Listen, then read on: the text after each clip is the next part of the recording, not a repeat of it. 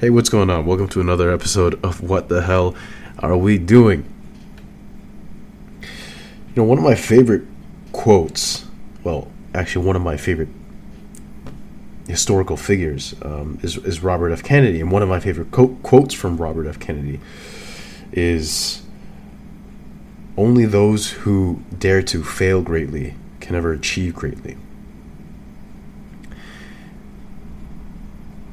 And I like it because, it restates a common observation, let's call it, which is, the notion of if you want to pursue high rewards, there's a lot of high risk associated with that, right? High risk, high reward, low risk, low reward. You don't really get many opportunities that are low risk and high reward.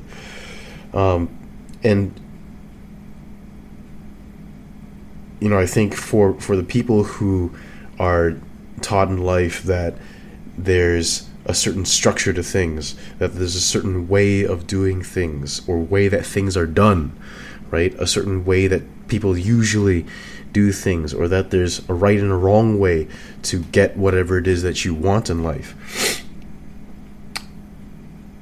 The truth is, first, that there really is no surefire way, right, to achieve a goal. Well, sure, there are certain goals that you can achieve, but the really ambitious goals, right? The goals that you would associate with your vision of greatness for yourself, right? The best version of you and what you want to accomplish with your life. Those kinds of goals, they're too complex, they're too large to be able to say that you could devise some, step-by-step plan, and just by following those steps, 100% certainty you'd be able to achieve those goals, right? And that's why you have high reward investments require a lot of high risk. And so, I guess the point I'm trying to get at here is that you don't need a plan to be successful in life, right?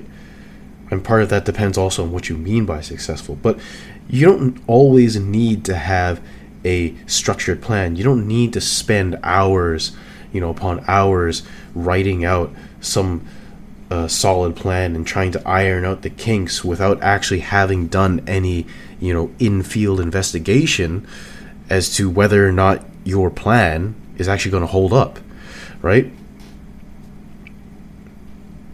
I know I say, these are 2-minute-ish sermons. I'll leave you with this one thought, which is there's this concept in business that they teach that I don't think enough profs talk about in business school, but it's the concept of emergent strategy, right? When you hear the term strategy, especially when it comes to business, right, we like to think that like strategy, or, they think about strategic planning, that there's a definitive guide, right, or a blueprint, a definitive roadmap, you could call it, I guess, too, for how the company is going to operate going forward. What are the steps? What are, these steps that are going to be taken, and it's very structured. But the truth is that, in general, and not just business, but in life, strategy is emergent. How you choose to live your life, how your life unfolds, it never really goes according to plan, especially not long-term planning. It's really an adventure. And so the moment that you the moment that you stop looking at life as a constant, as if it's constantly pulling you off course, away from your plan, away from whatever direction you think you should be or you need to be headed in, and instead you look at life as just an ongoing journey, an ongoing adventure, an emergent strategy that you just don't understand right now, then it allows you to be a lot more flexible in life. And really, I think it opens your eyes up a lot to all the possibilities in the world and all the other goals that you might want to pursue, as opposed to the ones you've been told that are worth pursuing.